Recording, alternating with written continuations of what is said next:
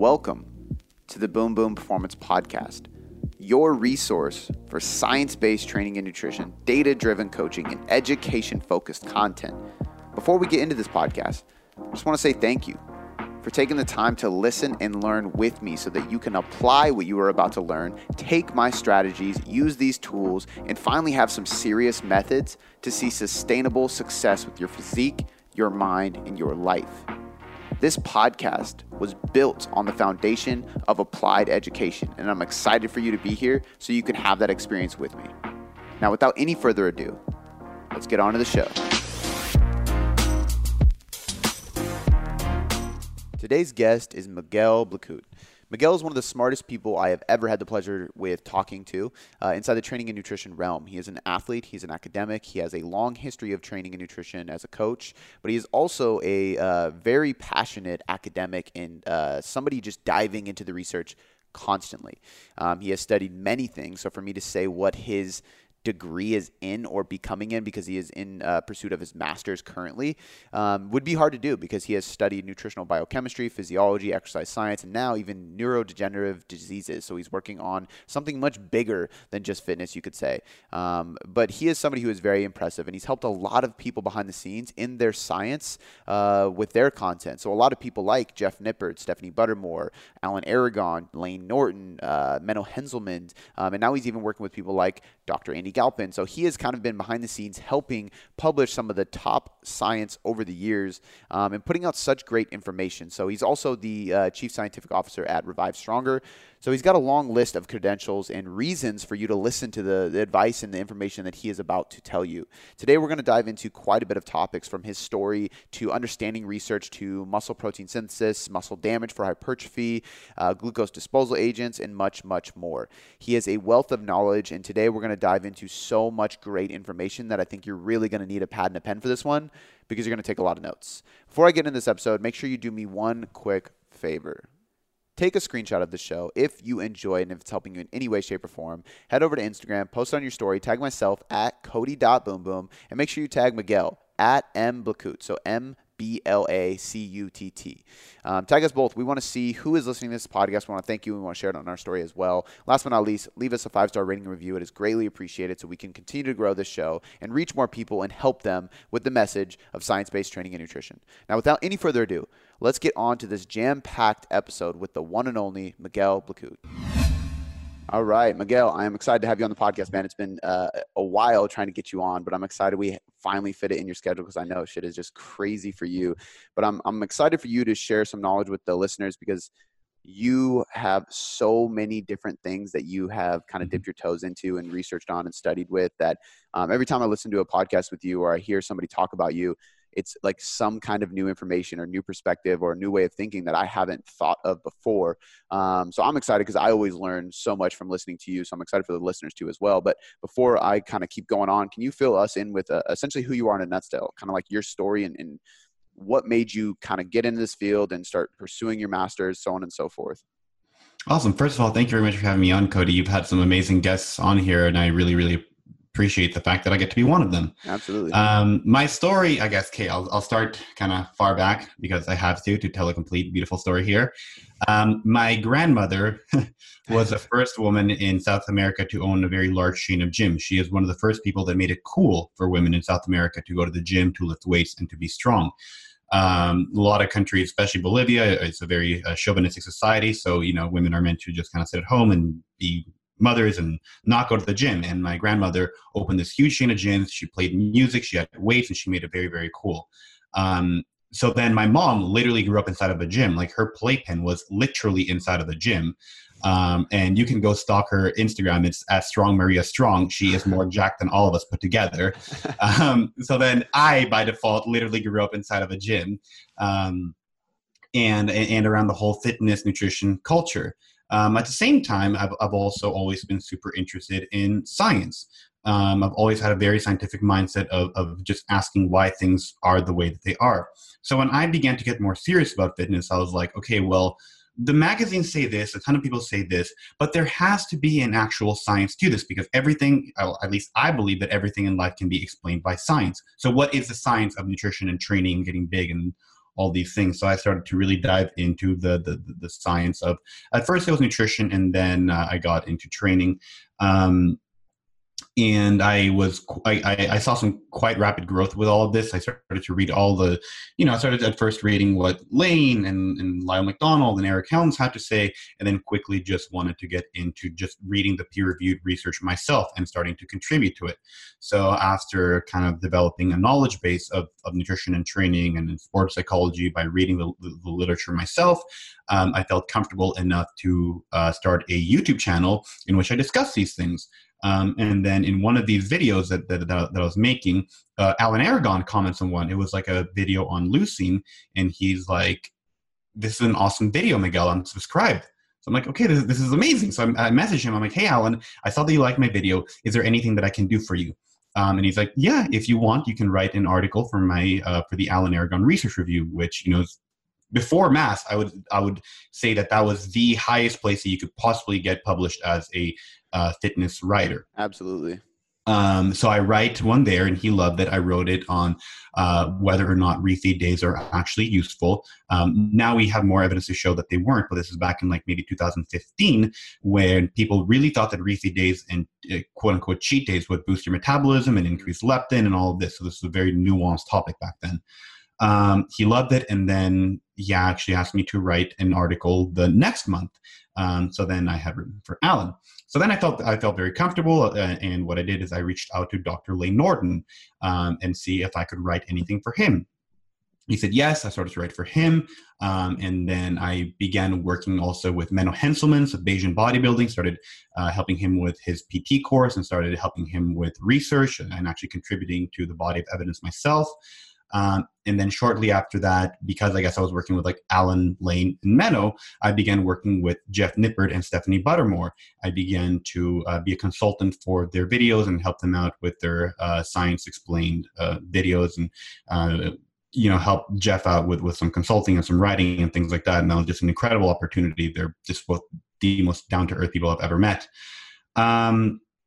So then around the time I met Jeff, I also met Austin Current, and I started coaching with him in physique development, and then moved on to a position at Revive Stronger, where I'm now the chief science officer. And so that's kind of how I got into the fitness side of things, like a lot of writing for people and producing content, and just all of it being driven by scientific passion and for the desire to help people. And then about a year and a half ago, I started to look into master's degrees. I always knew that I wanted a PhD, and I started to look into master's degrees, and I applied to a couple of schools, all very, very sports science related, very elite athlete research. And I got into all the schools that I wanted. And also, while I did this, I was like, okay, well, Columbia has a program in applied physiology. I can do exercise with that. I spoke with the supervisor, and she was like, yeah, you can do whatever you want. You can I'll let you have free reins to study exercise if you want to study strength and conditioning and elite athletes. And what I did is I thought, okay, cool. What I can do is I can apply to Columbia, and if I get in, Brad Schoenfeld does research like 2 blocks from here at Lehman, so I can have a degree from Columbia, and I can do research with Brad Schoenfeld. Like, how cool is that? Just have like the best of both worlds. So I applied to Columbia, got in. And at first, it was a big debate of whether to come here or not, because the primary focus of research here is medical and it is clinical. Mm-hmm. And at the end of the day, I ended up choosing to come here. And then in my mind, I was going to do research with Brad Schoenfeld. Then about 6 months before coming to Columbia, before starting the semester, I began to look into what I could do afterwards. I began to look at what PhD programs I could do after that might involve exercise. So with this, I began to look into Ivy League schools and what Ivy League schools have exercise researchers. And I stumbled upon someone by the name of Matthew Stoltz Kolmainen, who did his PhD at UT Austin. Then he did a postdoc at Columbia and a postdoc at Yale. And he's at faculty at both Yale Medical School and Columbia. So I reached out to him because I was like, okay, well, this seems like a very natural progression. Like, I'll go from McGill to Columbia to Yale awesome. Like all these schools are just kind of, in the top rank, seemed very plausible. And we actually got along super, super well. And the majority of his research is actually in psychology, behavioral psychology, and exercise. We got along super well, and he brought me over to the Yale School of Medicine for the summer. And at Yale, it was the first time that I was exposed to a true medical environment, seeing things like ALS, Duchenne's muscular dystrophy, spinal muscular atrophy, all these neurodegenerative diseases, and seeing people deal with them, and seeing my colleagues kind of talk about their patients and all of this. And all of a sudden, just sports science shrank to me. It was like, how can I devote my life to studying sport and elite athletes when this person is dying, when this person is going to get into a totally locked in state? They're not going to be able to even move their eyes, and there's nothing they can do about it. Because that's the thing about ALS. If you get ALS, you are going to die, and you're going to die slowly, painfully, and it's going to be very scary, and there's nothing anyone can do about it. So then after that, I was like, this is what I must study. So then I finished up at Yale, and I arrived at Columbia, and I was basically like, no, I'm going to study neurodegenerative diseases. So that brings us to where we are right now, where I still do sports science research. Like I have, I believe, 3 papers coming out with Dr. Andy Galpin. I have a paper coming out on muscle dysmorphia in resistance trained men. I'm working on another paper in muscle dysmorphia, but the bulk of my research is in neurodegenerative diseases and in some neurodevelopmental diseases, just because I feel like for me to have the impact on the world that I want to have, this is what I must contribute. And I just feel so passionate about helping people in these situations that I had to just switch focus there. Still, I honor my passion of fitness and training and nutrition by keeping it on my Instagram, by putting out as much content as possible. But I've made the choice that the bulk of my research is going to be in neurodegeneration and some cerebral palsy stuff. So yeah, that kind of brings us to where we are right now. And I guess like I can expand further on that and say that right now my research is focused in neuromechanics and in object manipulation. So if you think about kind of how you live life, being able to manipulate any object is probably one of the most important tools that you have, or important things that you can do, whether that is to pick up a water bottle or open a door, a doorknob, or use your phone. Object manipulation is pretty much one of the only ways that we have of interacting with our environment. So a lot of my work is in seeing how people with neurological disorders can interact with these objects, and how can we improve that. I also do work in computational neuroscience, and I also this summer I'm going to be going over to Oxford University to study how to use stem cell-based therapeutics to help people who have muscular dystrophies and cancer cachexia. So kind of approaching things from a very holistic, wholesome standpoint, I guess. And red. Dude, I love that. I mean, first of all, extremely impressive. And it's really cool. I respect that a lot, that you kind of, I can't speak for you, but kind of felt like called to a bigger purpose. And I think that, you are such an intelligent person, and you're able to articulate things. You're able to dig. Like a lot of people want to know why, and I obviously don't know you on a personal level, but you want to know why on such a deep level that you're able to uncover so much more information. I think that's so helpful, because I've seen you help so many people in our industry. And man, just the people you were naming, I was like starstruck. Like I'm subscribed to all those people's research reviews and articles and blogs, and I've like paid for their stuff and worked for their stuff, studied from their stuff.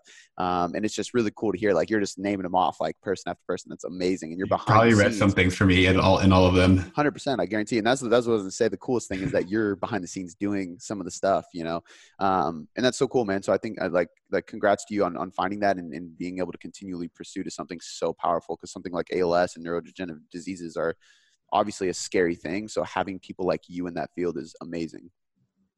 Thank you. It's just like, to me, it's like the hopelessness of it that really gets me and that keeps me working on it. Yeah. I mean, I don't want to say anything about cancer, but like with cancer, if you get it, unless it's in a very developed stage, there is hope. Like most of the time there is treatment. Even if it's small hope, there is hope. But with ALS or like Duchenne's muscular dystrophy, there is no hope. These people will die no matter what. Yeah. The hope is you and people like you trying to find something to help, really. Yeah. Or at least trying to slow it down. Yeah, exactly. And it's too late for most people to get it. So that's amazing, man. I would love to like, this isn't something that I had planned, but I think this is very relative to what you're saying, and just listening to your story as how you kind of came about. Because I get this question all the time. You know, I get a couple questions. One, people are like, where do I find good information on like the latest research? And I usually recommend places like Alan Aragon's Research Review, Mass, things like that, because it's broken down in layman terms for the young trainer. But I also get people that want to dive deeper and deeper. And I'm curious as to what you recommend people do from a standpoint of like, how did you really start diving into the research and understanding it on the right level? And what recommendations can you give people who want to learn more and advance their knowledge inside of the exercise science realm or nutrition physiology realm, but sometimes are just reading an abstract and leaving, or they don't know how to really get something out of the research, if that makes sense? Right. I think that probably the best place to begin. Actually, let me break it down into two scenarios. I think that it depends on whether you just want to be a coach and you just want to focus on becoming the best coach possible, or if you want to eventually become a science communicator and you want to be on the same level as like Eric or Eric Helms or Trexler, Greg Knuckles, if you want to be like one of these individuals. If you just want to be a coach and you just want to be able to use this information and help your clients and develop your base of knowledge, then I think that sticking with something like Mass, Alan Aragon's research review, the Revive Stronger research review that's coming out, Lane Norton's website, all of these things are going to provide you with the tools that you need to be a good coach, because that's what these people do. They focus on, okay, what does the science say about how we can improve our athletes? Let's not spend the whole bunch of time discussing, mechanisms and molecular pathways, but how can we give people the good information that they need in order to become better coaches or better athletes themselves? And if that's all you want, that's 100% fine. I think that there's way too big of an emphasis right now on people understanding research and being able to cite articles. And it's like, no, like at the end of the day, like being an online coach is being an online personal trainer. And you would never expect your personal trainer to just give you like citation upon citation upon citation. You just want them to be a good personal trainer. So I think that if that's your goal, is I want to be a good coach, find good people and read their information. And you don't need to be them. You just need to understand the things that they tell you, which can be hard because it can be very hard to find good information. And I find myself kind of struggling with this at times, where I tell people like, you should read more, find more research reviews.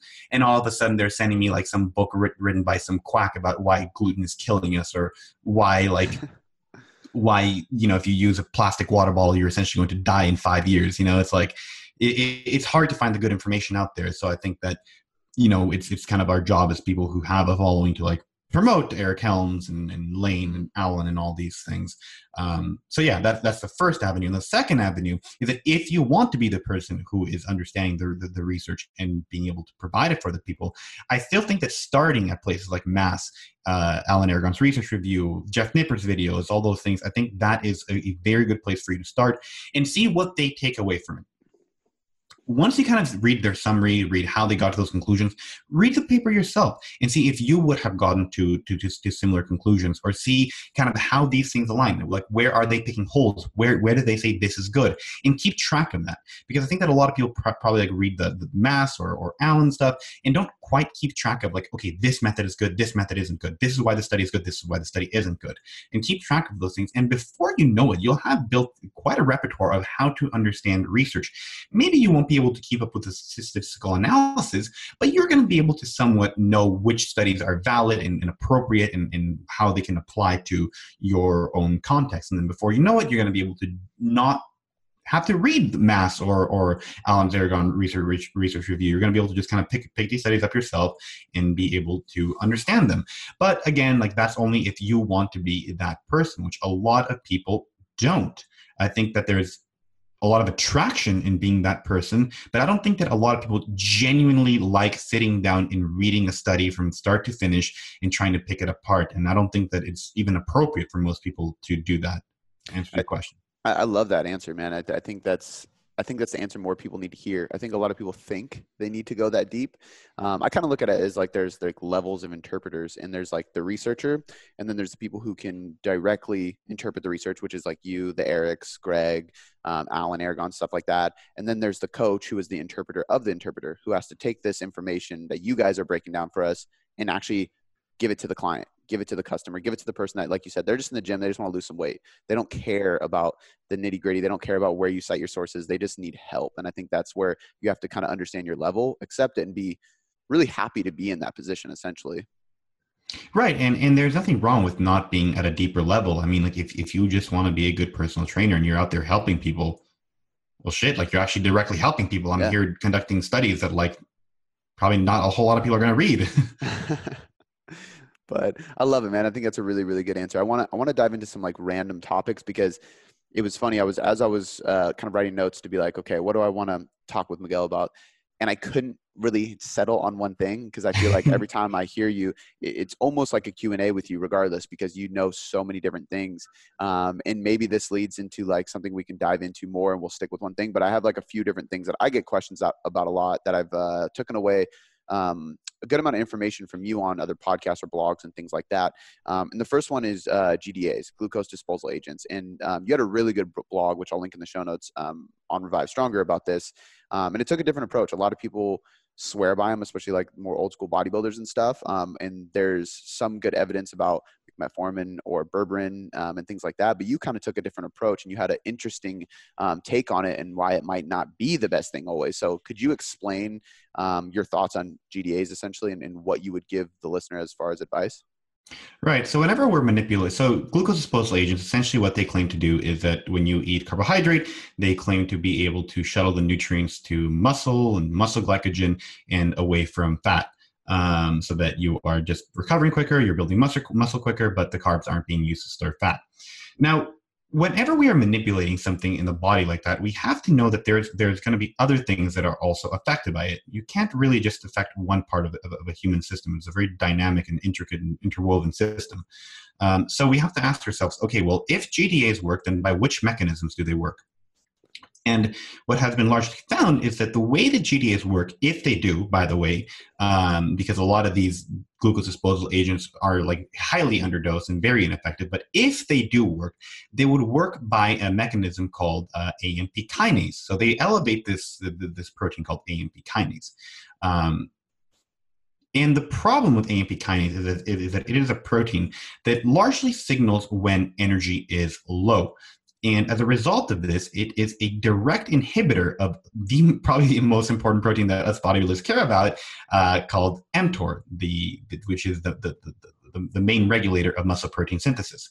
So if glucose disposal agents work, it is by elevating AMPK. And AMPK directly inhibits mTOR, the protein that you need to elevate in order to stimulate muscle protein synthesis.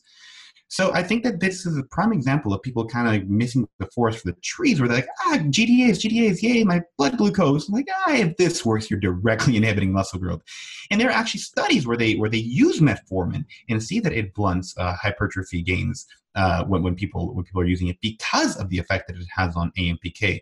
So I think it's one of those things where we really just need to look at the whole picture and not just kind of get carried away with one thing. And like, okay, like what might this one thing do? And if we look at the whole system, it's like, it has a way larger cost. It's definitely not worth it. Do you think this is a matter of like studies on berberine and stuff like that? And I don't know enough about the research to say this is the case, but just for example, if the people in a study on berberine were more sedentary, obese individuals, and they saw longevity and weight loss, but nothing they're looking for is stimulating hypertrophy or maintaining as much muscle mass on a contest prep or a cut, for example. Is it one of those things where they see weight loss and people got carried away from that study and didn't think about what fat loss looks like for people like us in our industry? Does that make sense? Yeah, I think that with a lot of berberine research, like there is one article that is really highly claimed where they're basically like, look, people took this berberine supplement for 12 weeks and they saw like, I think it was like 10 or 15 pounds of weight loss. And then you look at what the article actually is, and it was it was like a 12-week intervention where they had dietitians, they had medical doctors, and they had the personal trainers on staff teaching these people what to eat, how to exercise, supervising everything. And they took like 5 different supplements, and the supplement that had berberine had like 10 different ingredients. And so now this used to be like, berberine and like banaba extract cause weight loss. Like, no. Having a full team of medical doctors, personal trainers, and dietitians to take over you can help you with weight loss and put you in an energy deficit, not the berberine.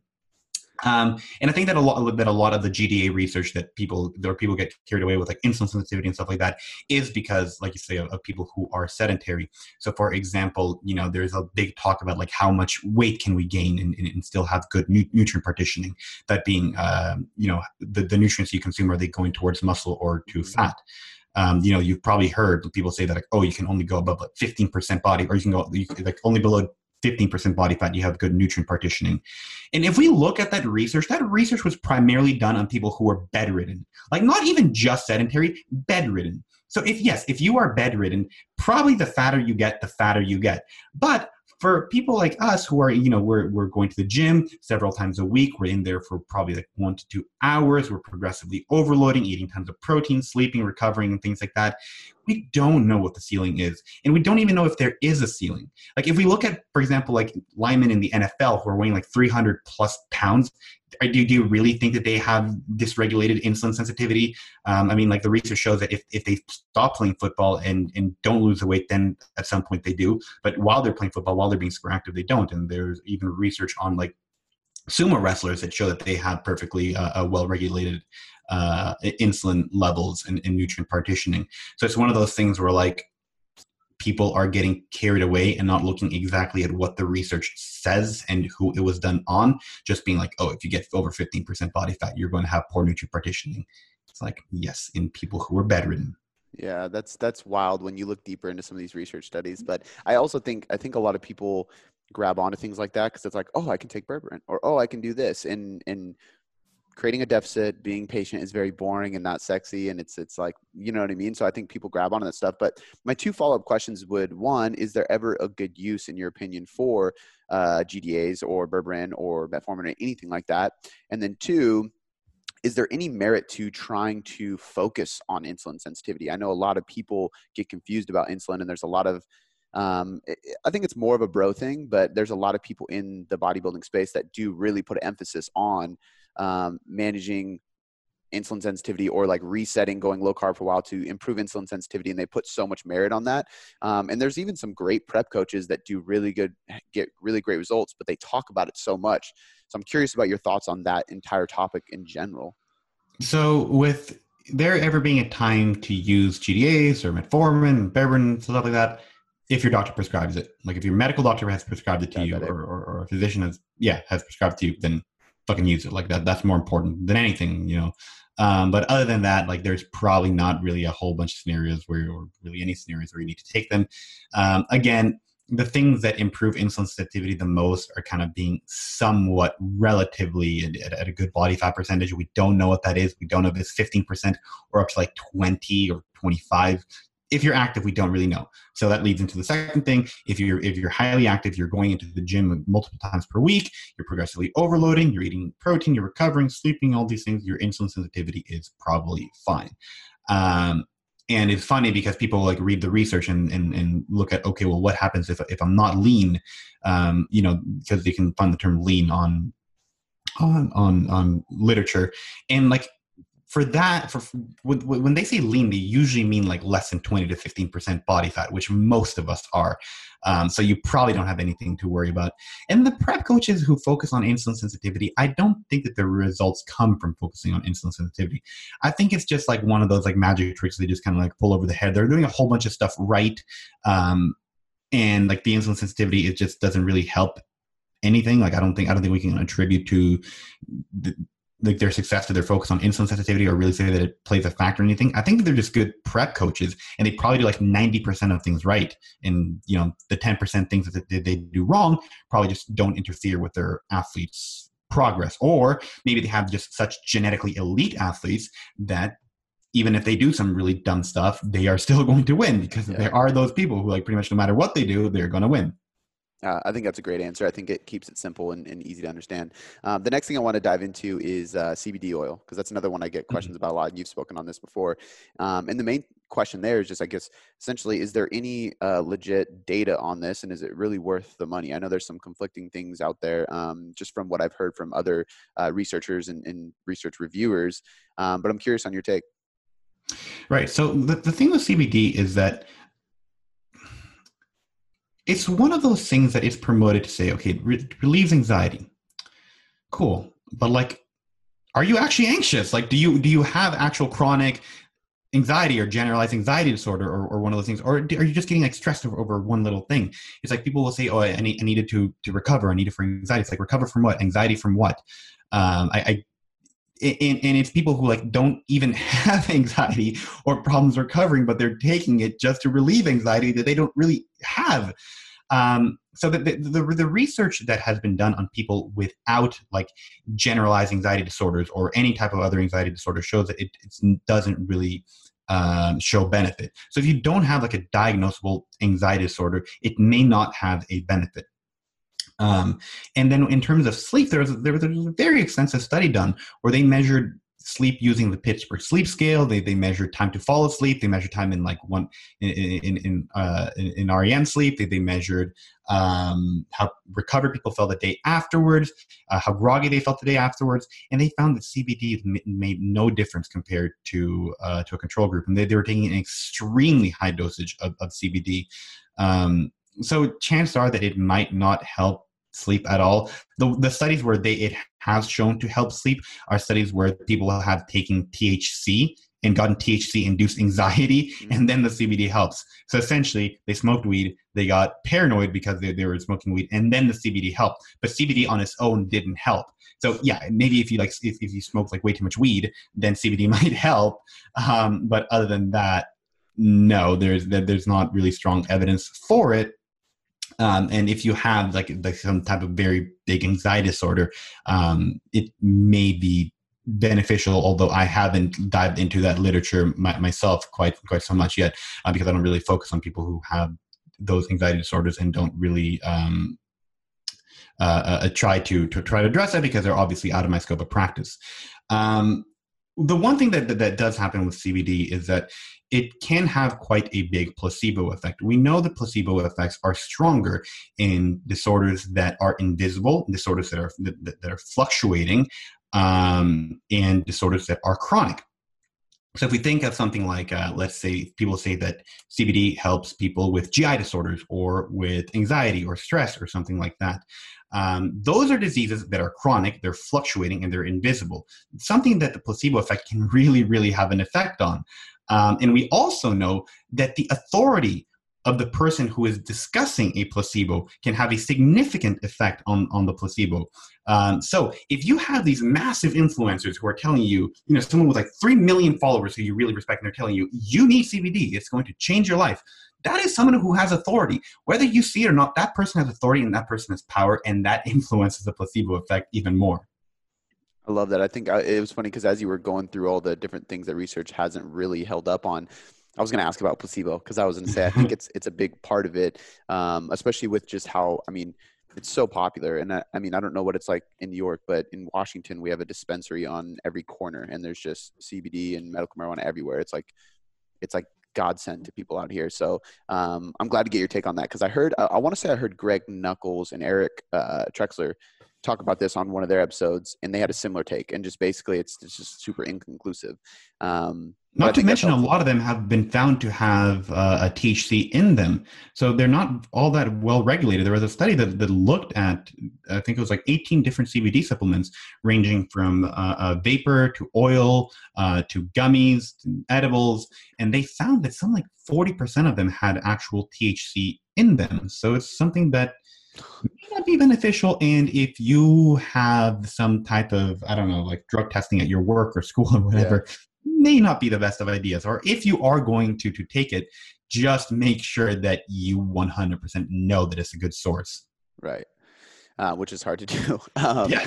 So the next thing I had on here was muscle damage's role on hypertrophy. And then I know you've spoken briefly about this on another podcast, but the reason I wanted to ask about this is because I think there's a lot of different takes on the topic. There's some people that show with research is you don't need to get sore. There is like muscle damage isn't really as big of an effect. It doesn't have as big of an effect on muscle hypertrophy as we once thought it did. And then there's other people, specifically people like Mike Israetel, who I do really respect, and I like a lot of his content. But he has talked about how it's more of an anecdotal thing in his mind, I think. but he does think that it has a role, and there's a reason that you're getting sore, and that's part of it, and novelty and so on and so forth. So I really just want to get your take and on not only like your experience with clients and yourself, but also what you think the research does tell us.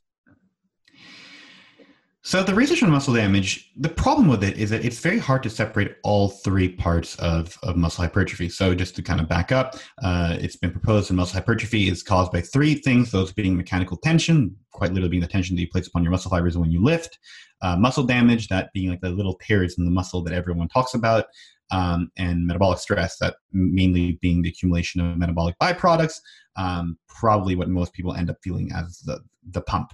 And more research has been showing that mechanical tension and progressive mechanical tension in the form of progressive volume overload is probably the main driver of muscle hypertrophy. Now, the problem with this is that in science, we try to separate things and see what their effect is on the outcome variable. But we can't do this because let's say, for example, we want to test out whether mechanical tension is the sole driver of muscle hypertrophy. Well, can you think of a way that you're going to progressively overload without getting sore and without getting a pump? It's very, very difficult. Especially if you're going to be going anywhere close to failure. Like if you're there just kind of lifting some pink dumbbells for like 2 reps, okay, cool, you did 2 reps the first day, 3 reps the second, but still not effective. Like if you actually want to effectively build muscle growth, we can't quite separate these things out. The best we can do is look at research where they are sort of teased out. So for example, we can look at research where individuals use blood flow restriction training. So blood flow restriction training, where you're cutting off a limb and continuing to allow blood to go into the muscle, but not any to get out of the muscle. That is a method of training that allows you to have greater mechanical tension with very low weight. Because of the low weight that you're using, it doesn't cause as much muscle damage. And we can kind of look at that and say, okay, well, cool. If we compare blood flow restriction training to regular training, we don't see that that blood flow restriction training reduces training effect. Like people still grow just as much. So we can probably tease out there that, if muscle damage is a primary driver of hypertrophy, we probably hypothesize that mechanical tension plus muscle damage would build more muscle than just mechanical tension, but it doesn't. We can also look at research on people who do like downhill sprinting.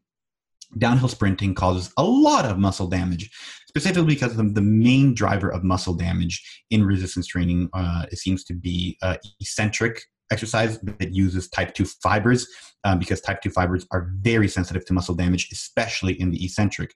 The reason for that is because if you kind of picture how a Velcro works, when you kind of like latch Velcro onto each other, it's nice and smooth. That's how your muscles contract.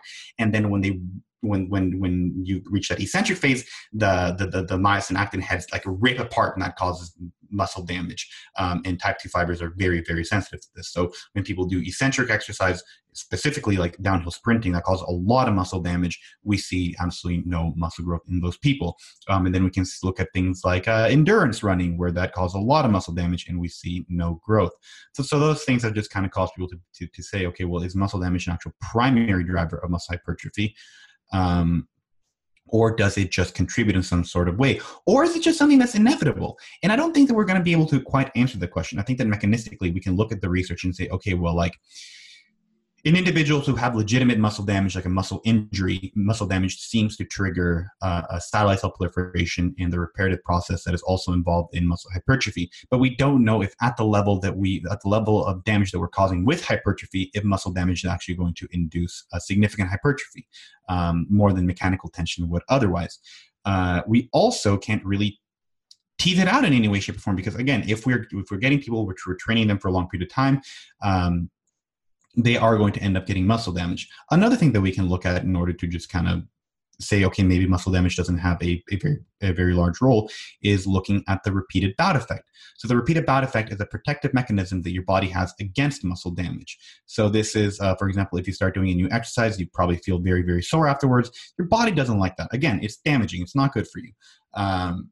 So it elicits this repeated bout effect, which is not fully understood, but it essentially kind of gets used to the exercise, and after a while you won't get sore. You don't get sore anymore because your body now doesn't get as damaged. And when individuals have this repeated bout effect, we don't see that they reduce muscle growth. they actually increase muscle growth. This is the part where you're progressively overloading on your squats, your bench press, those big lifts, and not getting sore. You're just kind of being able to go after it and hit after it.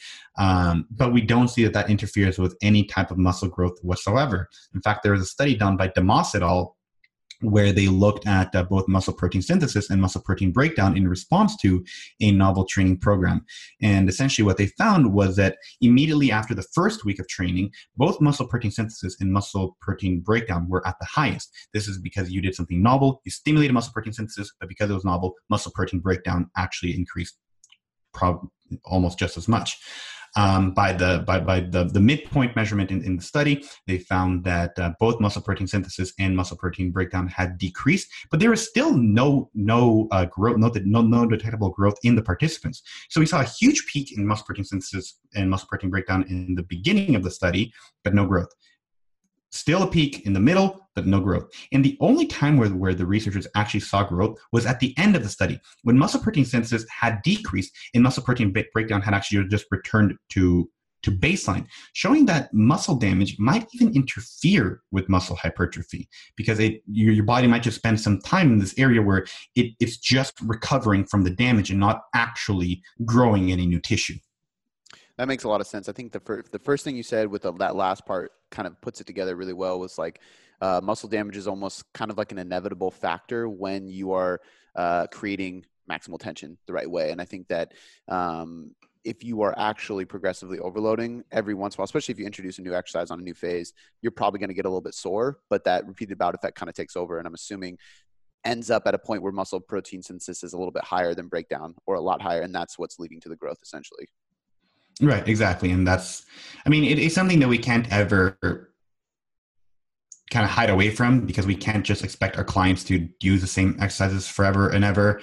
And let's face it, like, a little bit of soreness does feel good. I think that's something that we just can't possibly deny. And, when our client says, hey, I no longer got sore, a lot of coaches are like, no, that's good. And it's like, yeah, you might lose that client, man, because like that might be them just getting bored of the program. Yeah.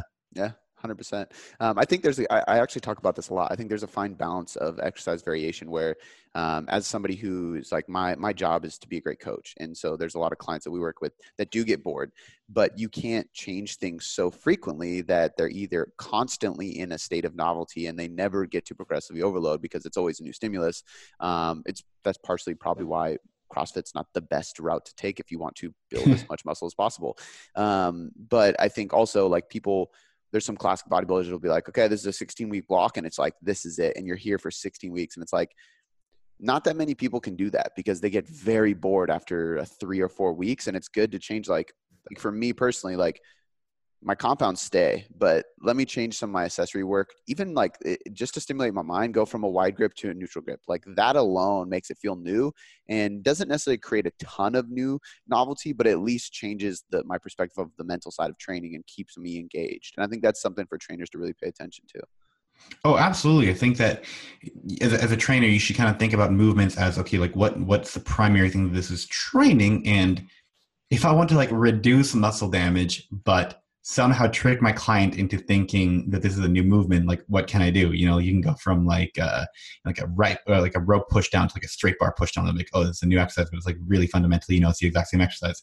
Or you can go from like a supinated bicep curl to like a barbell bicep curl or something like that. You can just kind of like switch it out so the client feels like it's something new, or even yourself, like you feel like it's something new, but really you're not going through that whole muscle damage process again.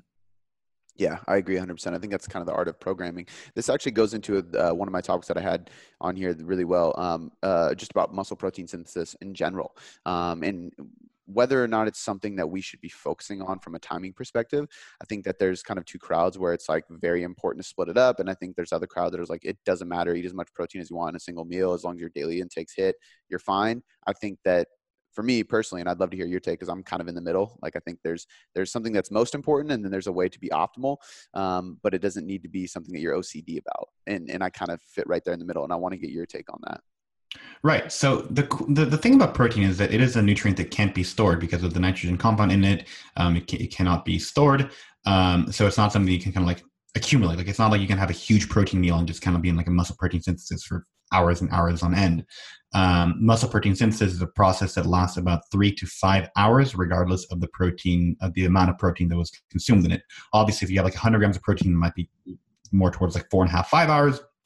If you have 20 grams of protein, it might be closer to 3 hours. But the point is that it doesn't really get much more outside of that. So this has been shown in rodents, this has been shown in humans, and because of this, the recommendation is that we should probably eat 4 meals with about a quarter of our protein intake in each one, probably somewhere between like at least 20 to 40 grams of protein in each meal, so that we're kind of always in the state of, or as much as possible, please don't wake up in your sleep to have a protein shake, so that we're in the state where we are always, anabolic, it's everyone's favorite word. We're always in a state where muscle protein synthesis is elevated. So then it really doesn't make sense to have one large meal at the end of the day, because the process of muscle protein synthesis is going to only be for that 3 to 5 hour period. And studies have shown that having one big protein meal does not stimulate muscle protein synthesis, or does not lead to as much muscle protein synthesis as having a few smaller meals. So, for example, there was a study where they looked at people who were having protein distributed with 5 grams in breakfast, 15 at lunch, and 65 at dinner. And this is kind of how the average North American eats. If you think about it, probably like 5 grams of protein at breakfast would be like a cereal, 15 grams maybe like a sandwich with like a little slice of ham in there, or like a pizza or something. And then at dinner, you probably have like a steak or chicken or whatever. Mm-hmm. And they compared that to people who are having 3 meals of 30 grams of protein in each one. And they found that the people who had the 30 grams of protein across 3 meals built significantly more muscle than the people who were having the 5, 15, 65, showing that you can't just make up for your protein intake at the end of the day. Interestingly, though, there was a study recently done by Tinsley et al. In which he looked at the effects of intermittent fasting compared to continuous eating. And he had a very, very interesting approach. What he did is, instead of having this like 1 meal a day approach, he did what I have been talking about. And probably, I'm sure that you have talked about this, and Steve has talked about this, doing an intermittent fasting approach where you're only having small protein meals to kind of get the effect of muscle protein synthesis throughout the day. So what they did is that the people had to have a protein shake right before training. They would train it like around noon, somewhere around there. They did the traditional 16-8 fast. They would have a protein shake right before training. They would have a protein shake right after training. And then if you think about it, that just means they need to have 2 more meals at some point during the day, which isn't hard to do. And they found that those people built as much muscle mass as people who were having 5 to 6 meals continuously throughout the day, which shows us that there is this kind of like threshold. And if we want to do intermittent fasting, but we still care about our physique and we still want to maximize hypertrophy, cool. You can just have protein-based meals. So just have a quick shake before the gym, have a quick shake sometime after the gym, and then you still have 2 meals afterwards. Because most people, when they do intermittent fasting, they're not thinking about the massive chicken breast that they're going to eat. They're thinking about the carbs and the fats and all the good stuff. So that's a way that you can kind of go around intermittent fasting, still maximize anabolism as far as we know, and get to have those like big-ass meals that people with intermittent fasting like to have. Yeah, I love that. I didn't know that they did a research study on that, so I'm glad you mentioned that, because that is something I've called a modified protein sparing fast, and I've used that on many clients in the past, and I think it's a much safer route to go. And it's actually, I like it better too, because you don't come into because I know some people, especially in the physique world, if they do intermittent fasting and they're so excited for that huge meal, sometimes that actually leads to a trigger to binge more, and it's an unhealthy relationship. So sometimes even just the feedings of protein leading up to that actually allow a little bit more control going into your nightly feast, which is helpful as well. Right. And I think that, just probably one of the main concerns that I have with intermittent fasting is that I've seen people then not be able to have a normal meal. Like what happens when your parents want to take you out for brunch. And I've seen it cause anxiety in people where it's like, how am I supposed to eat and not eat until like my stomach, it feels like it's distended, because that's kind of like, if you're eating like 2,500 calories a meal, that's realistically what you're going to feel. And these people just like get anxiety over not being able to eat at this point and, get hunger anxiety. So I think that, if intermittent fasting is getting to the point where you're like, I don't think I could not eat a meal like this, it's probably not the best for your psyche.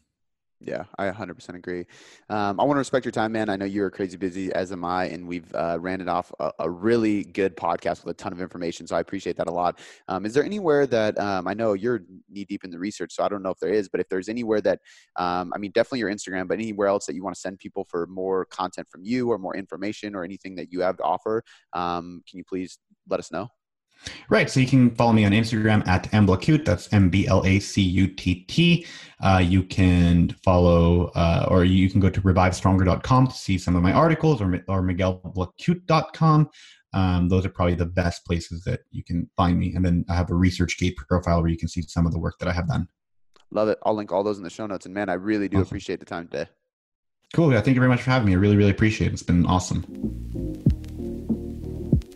Before I let you go, I just want to say thanks. I seriously appreciate you spending this last hour or so with me, educating yourself to get better results. It still humbles me to this day that people around the world literally have me in their headphones or their speakers just to learn. It's so empowering, and because of that, I have 3 quick things for you. The first one is a personal favor. Please leave me a 5-star rating and review on iTunes. When you do this, not only does it help me learn and get better at making podcasts for you to get better results, but it helps us grow inside of iTunes, which allows us to invest more, again, to get you better results. The second thing, head over to boomboomperformance.com/sign-up or click the link in the show notes to get your free copy of the Nutrition Hierarchy. This is everything you need to know about nutrition to change your body composition or performance inside of a manual. I take the leading evidence inside of research and all the principles, methods, and tools based on some of the top professionals in the industry, and I put them all in a book so you can learn more about your nutrition and get better results. The third thing, this is a personal invitation to shoot me a DM on Instagram or email me at cody@boomboomperformance.com. I will help you troubleshoot anything you need. This is literally an invitation to jump in my inbox and ask me anything you want and let me help you. All right, guys, that's all I got for you this time. I appreciate you being here, and I'll see you next time.